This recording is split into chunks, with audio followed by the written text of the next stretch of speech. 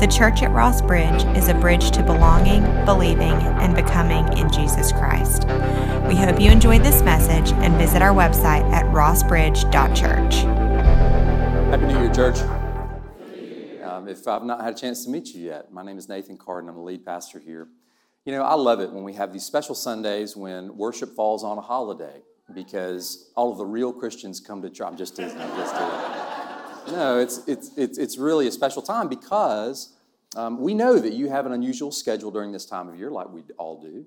And I also know that it gives us an opportunity for some who typically attend our early worship service and those who attend our later service to kind of cross-pollinate. And you get to see some people that we might not normally be able to see unless we're having outdoor worship or some other church-wide event. So welcome on this Sunday when we're remembering the baptism of Jesus and our identity in Christ. Would you pray with me? Lord, may the words of my mouth and the meditations of all of our hearts be pleasing to you, for you are our rock and our Redeemer. And God's people say together, Amen. So I hope you've made your list. After this service, I'm going to go home, and my wife has already prepared a typical New Year's Day lunch. It includes black-eyed peas, as instructed in the book of Leviticus, because we believe in all that kind of stuff. And when we gather around that meal, she's going to ask a question to all 5 members of our family. It doesn't matter if you're 10 all the way up to 41. Everybody's going to be asked what your New Year's resolutions are. And they're going to be kind of based around 3 areas. What do you want to resolve to do to improve yourself mentally? What do you want to resolve to do to improve yourself physically? And then what do you want to commit to do to improve yourself spiritually? Did I get them right? I got them right. Those 3 areas. And each member of our family has had an opportunity to prepare for that, and we'll discuss that together. And if you're like me, then most of your resolutions are going to be rather surface level. I'm going to do a better job this year of eating more whole grains and fresh fruits and vegetables. I'm going to do a better job this year about carving out times for hobbies that I enjoy. I'm going to be better about reconnecting with old friendships. I'm going to be more present with my spouse or my children. I'm going to finally start that novel or that book. I'm going to try to shed these muffin tops and the 12 to 15 that I put on between Thanksgiving and Christmas. I'm going to take better care of myself in terms of my mental health care this year. All of these different kind of categories are healthy, appropriate. In some ways, we could even say that they are a good idea in the eyes of God as we try to improve ourselves and grow into the people that God wants us to be. But what I want to suggest to you today is that for Christians, there's a much more important way to begin. And it doesn't begin at the level of making a list of things we want to change in our routines and habits, all as important as they can be. Instead, it begins not with something we do, but something we accept, which is the truth about who we are as God's family and the individual identity that I have, not in what I do, but in who God says I am and can become. And so we begin today by remembering this year our baptism. But instead of moving quickly to Paul's epistles where he talks about what it means to be baptized, instead of going to a historical account of baptisms in the book of Acts, instead we begin in the very first book of the Bible. Because I believe that the New Testament understanding of baptism that we have actually begins all the way back across the pages of time in the very first moments of God's creative work. In the first chapter of the Bible, on the culmination of God's creative work, days 1 through 5, on day 6, the scripture reads thus. Then God said, "Let us make mankind in our image, in our likeness, so that they may rule over the fish in the sea and the birds in the sky, over the livestock and all the wild animals, and over all the creatures that move along the ground." So God created mankind in his own image. In the image of God, he created them, male and female, he created them. God blessed them and said to them, "Be fruitful and increase in number. Fill the earth and subdue it. Rule over the fish in the sea and the birds in the sky and over every living creature that moves on the ground." Then God said, "I give you every seed-bearing plant on the face of the whole earth and every tree that has fruit with seed in it. They will be yours for food. And to all the beasts of the earth and all the birds in the sky and all the creatures that move along the ground, everything that has the breath of life in it, I give every green plant for food. And it was so. God saw all that he had made. It was very good. And there was evening, and there was morning, the sixth day. You might read that story and see that the culmination of God's creative work to speak creation out of nothing is the creation of these stewards within the creation story. These human beings that are given, unlike any other created object or entity, they are given the image of God within them. They reflect God's nature, and God leaves them to be the managers or stewards over God's beautiful creation. And even that job title that God gives to the first humans, God looks at and says, it's good. But you don't read very far into the story before you see that human beings do not simply accept this sacred responsibility from God. They try to seize control of their own destinies from God.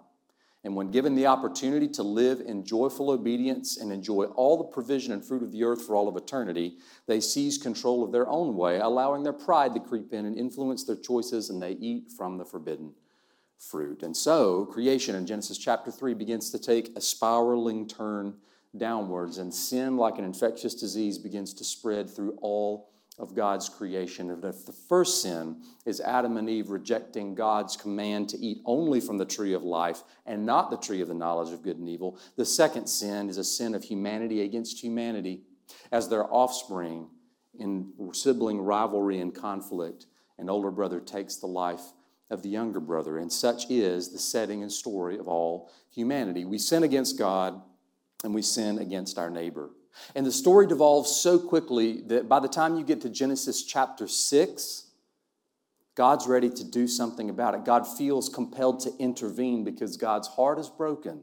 Julie led us in the scripture reading from Genesis chapter 6. Let's revisit those words as God is once again seeing God's creation, but this time it is not good. The Lord saw that humanity had become thoroughly evil on the earth, and that every idea their minds thought up was always completely evil.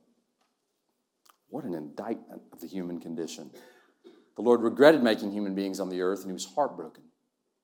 So the Lord said, I will wipe off the land, the human race that I've created, from human beings to livestock to the crawling things to the birds in the skies, because I regret I ever made them. But as for Noah, the Lord approved of him. And so, you know the story of Noah and the ark. It's the kind of wallpaper that we put in the nursery rooms in all churches, even though it's perhaps the most disturbing and horrifying story in all of Scripture.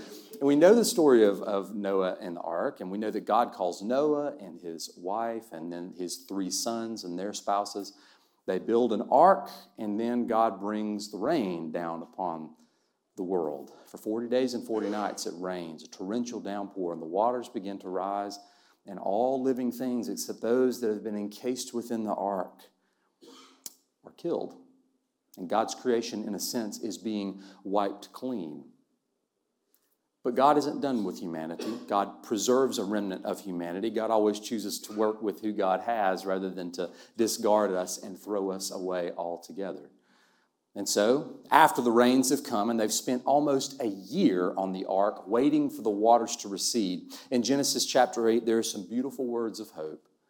In chapter 8, it says, But God remembered Noah and all the wild animals and the livestock that were with him in the ark, and he sent a wind over the earth, and the waters receded, just like the wind of God that had helped create and bring order out of the chaos in Genesis 1. The wind and spirit of God brings order as the waters begin to recede.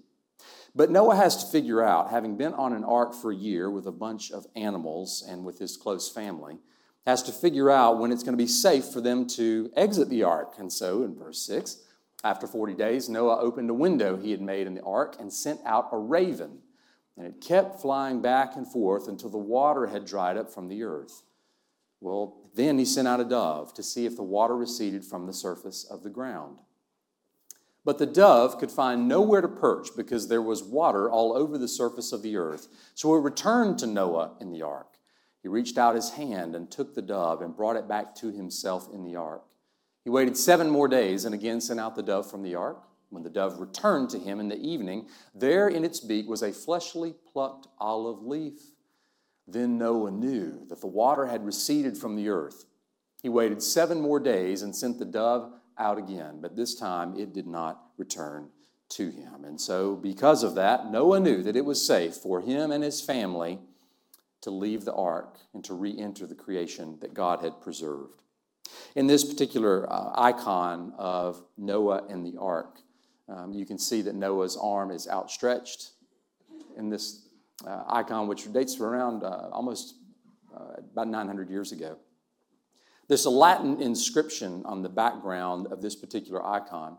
And if you were to look at it very carefully, you would see Noah reaching out of the ark, extending his finger. The dove has an olive leaf branch in its beak. And then in the waters upon which the ark is floating, if you look carefully, you can actually see the corpses that are floating there in the water. So this image captures both God's judgment, but the promise of God's salvation in one image. It also, if you were to look carefully, shows the faces of other family members who were there upon the ark. And we don't have time to dissect them carefully, but each face has a very distraught look upon it. Because this is like the worst Airbnb ever. I mean, I can't think of another reason why they look so sour in this image. It's like, get us off of this ark. We've been with our family. We've got all these animals. We're ready to get out of this thing. So this is the story of God's first attempt in the Scriptures to set creation to rights. God has wiped out life on the earth except for a small remnant that God has preserved. This is a difficult story. And sadly, after all of that great effort that God goes to through Noah to preserve the human family and God's created animal life on the earth, it doesn't work. It doesn't work at all. This is chapter 8.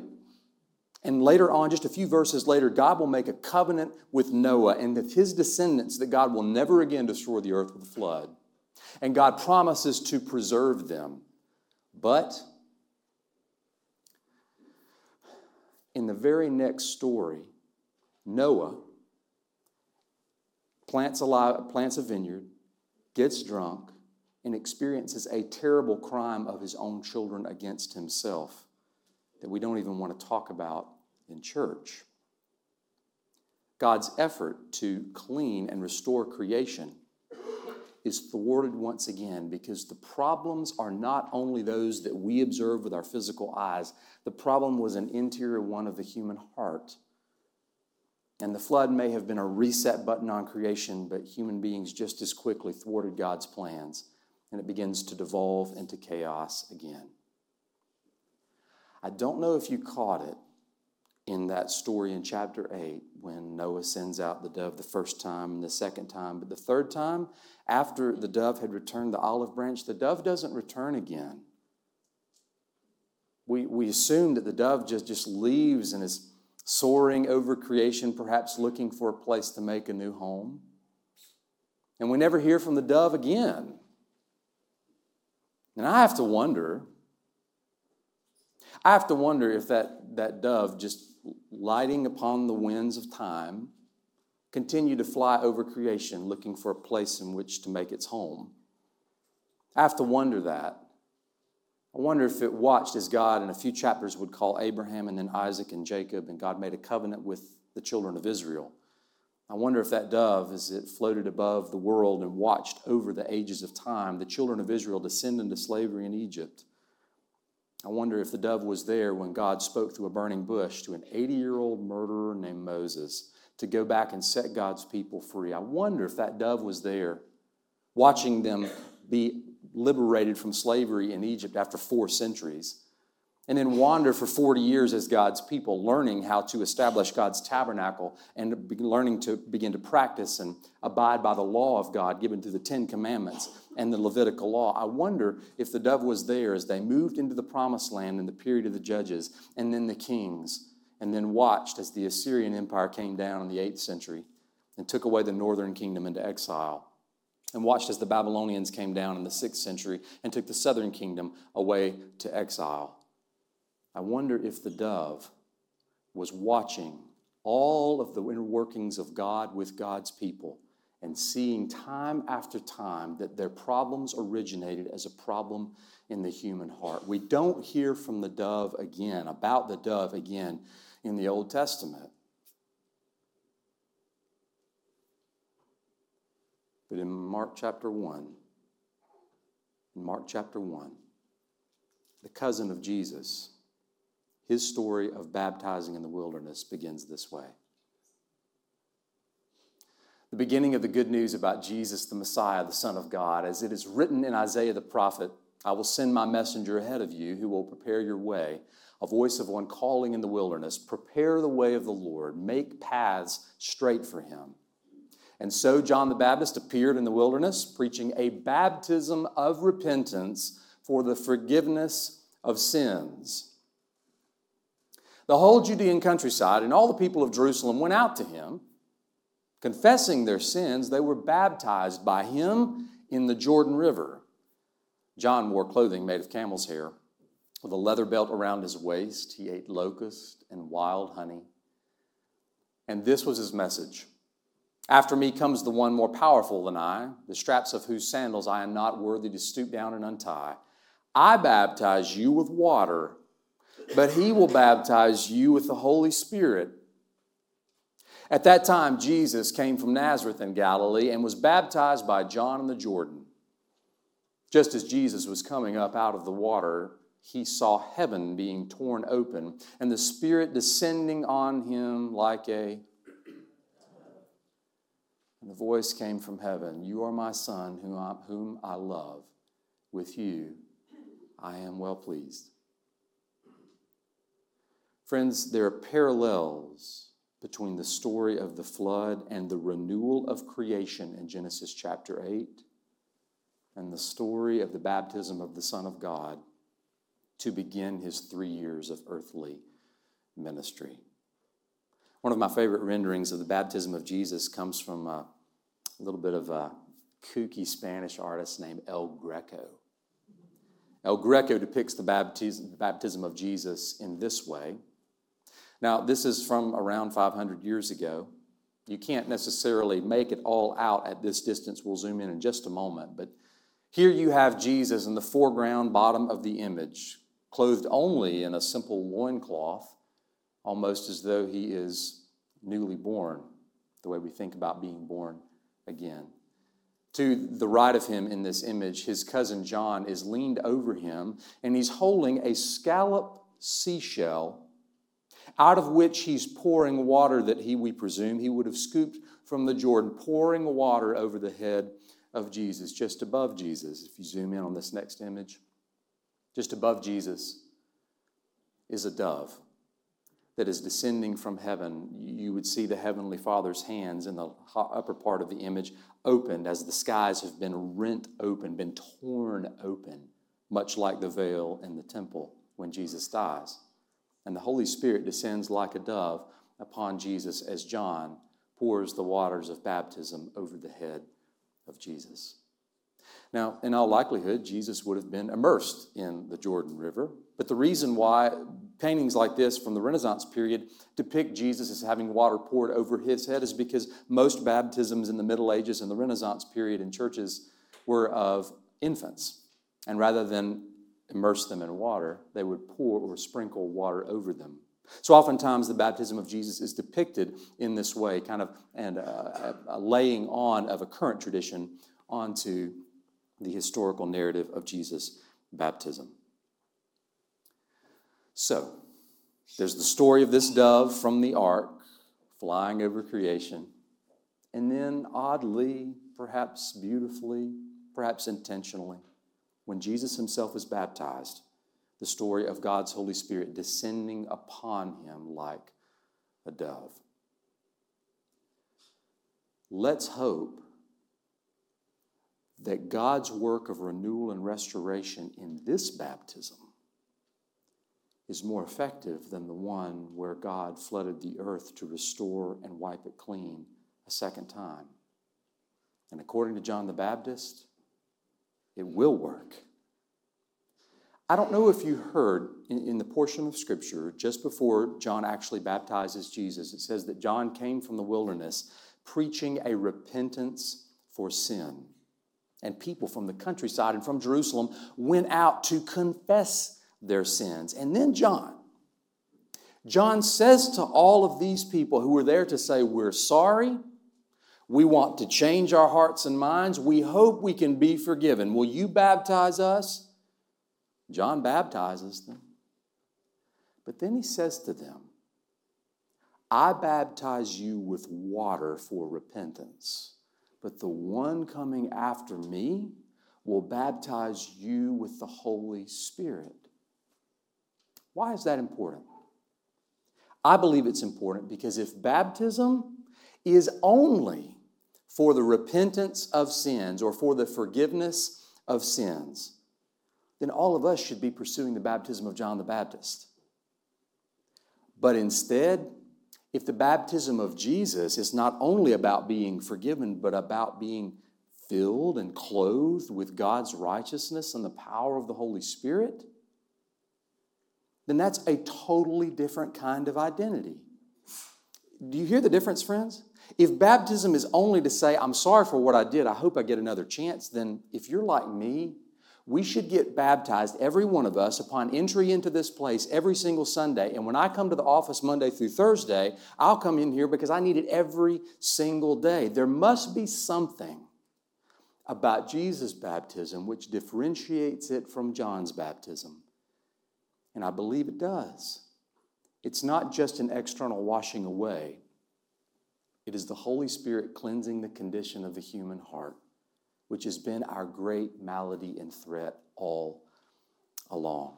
This is why the Apostle Paul can write to the church at Corinth in his second letter in chapter 5 with great confidence and give the church this understanding of baptism. In 2 Corinthians 5, the scripture says, so from now on, we regard no one from a worldly point of view. Though we once regarded Christ in this way, we do so no longer. Would you read the bold part with me?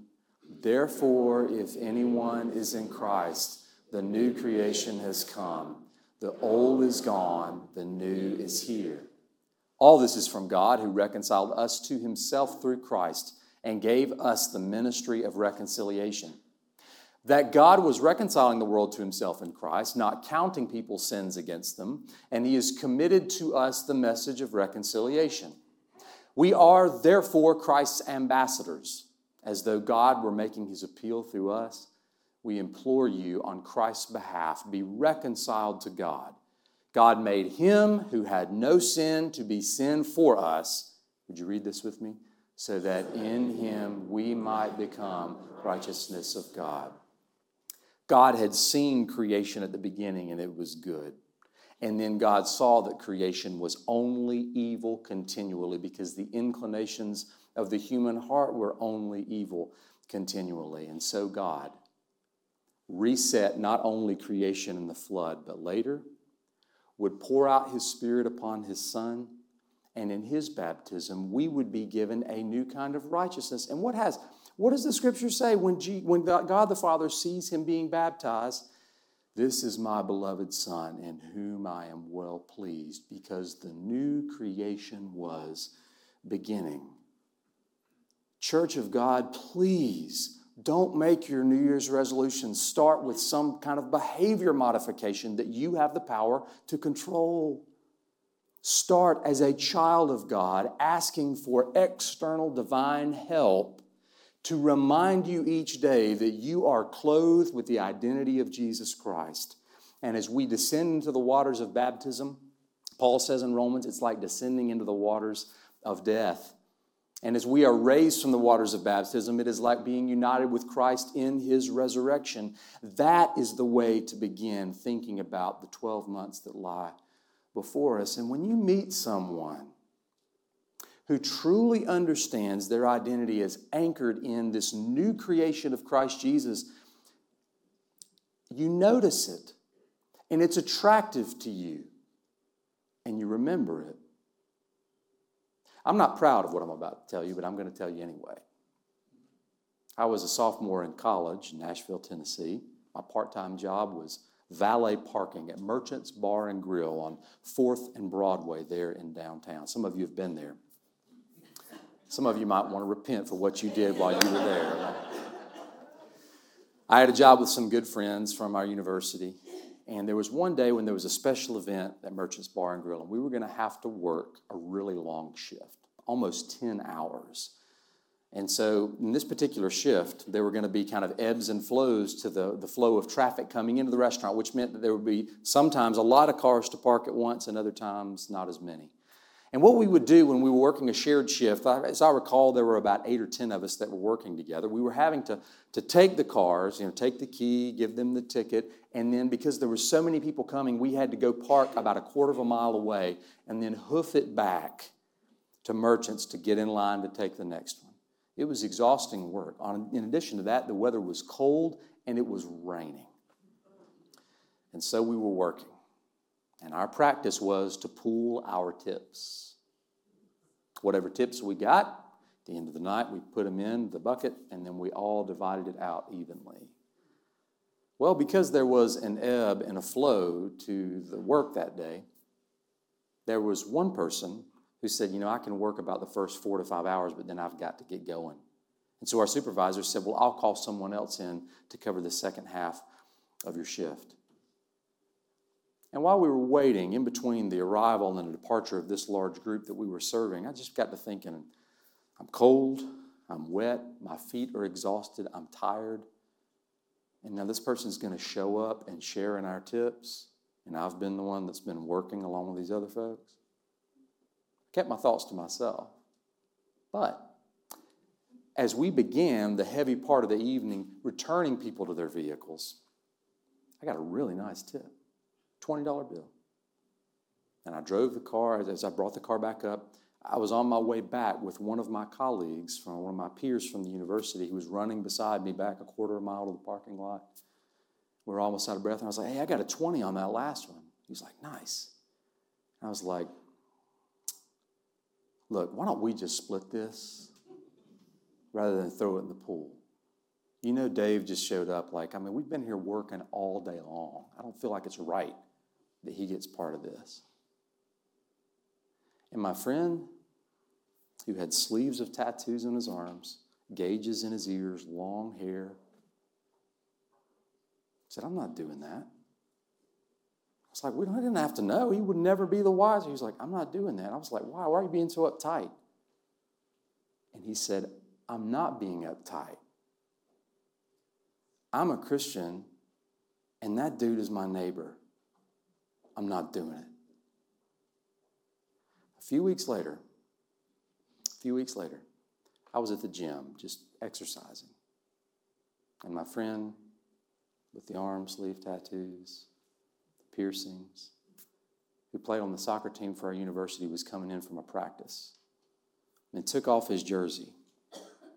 And I saw a large tattoo there around his waist. It was a tattoo of chain links, large, thick chain links, all the way around his lower back, across his hips, and then at the front part of his hips, they began to break in the tattoo imagery. The links were shattering and falling apart. And I said, hey, what's the inscription between the links and the chain? And he said, it's the third verse of Charles Wesley's hymn, And Can It Be? And the lyric says, my chains fell off and my heart was free, and I rose, went forth, and followed thee.